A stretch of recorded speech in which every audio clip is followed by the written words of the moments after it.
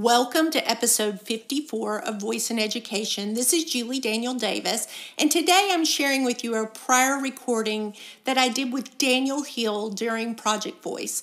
What I love about Daniel's vision is that he's using flash briefings for teaching.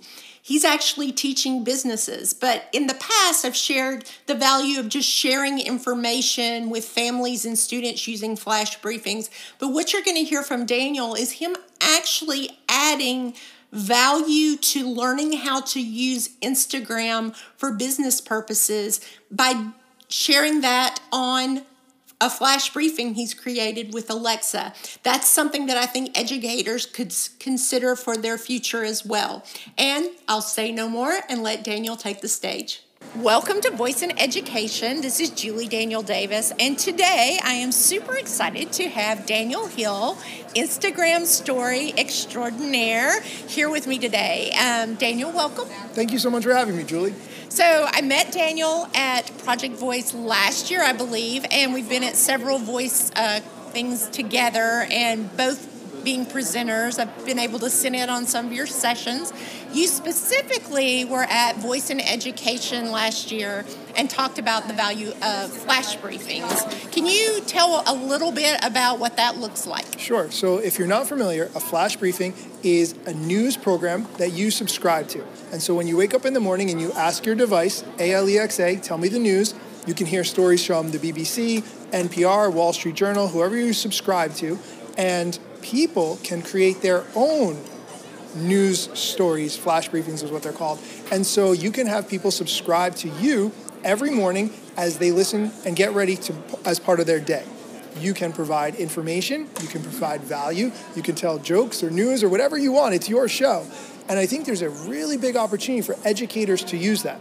My idea is if someone is an educator and they have students, no doubt the parents of those students want to know what the students are doing in class, what their upcoming homework is, what projects are due when, what field trips are going on, when midterms and finals are, all that kind of information.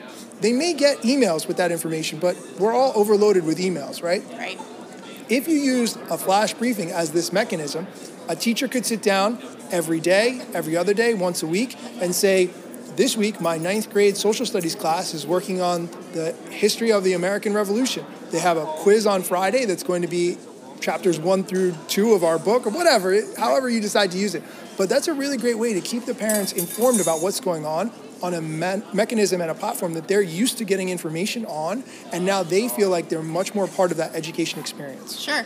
Do you have resources that you would point teachers into or towards in learning how to do a flash briefing? That's a really good question, actually. So I Googled how to make a flash briefing when I did it, but there are companies that offer pretty much steps that walk you through everything. I would say that if you're not familiar with those, Witlingo has a really great program, and they give you, you can use code WITTYDANIEL, WITTYDANIEL, for a year of free hosting with them. So you can set that up, and you can start to get your flash briefing going right away.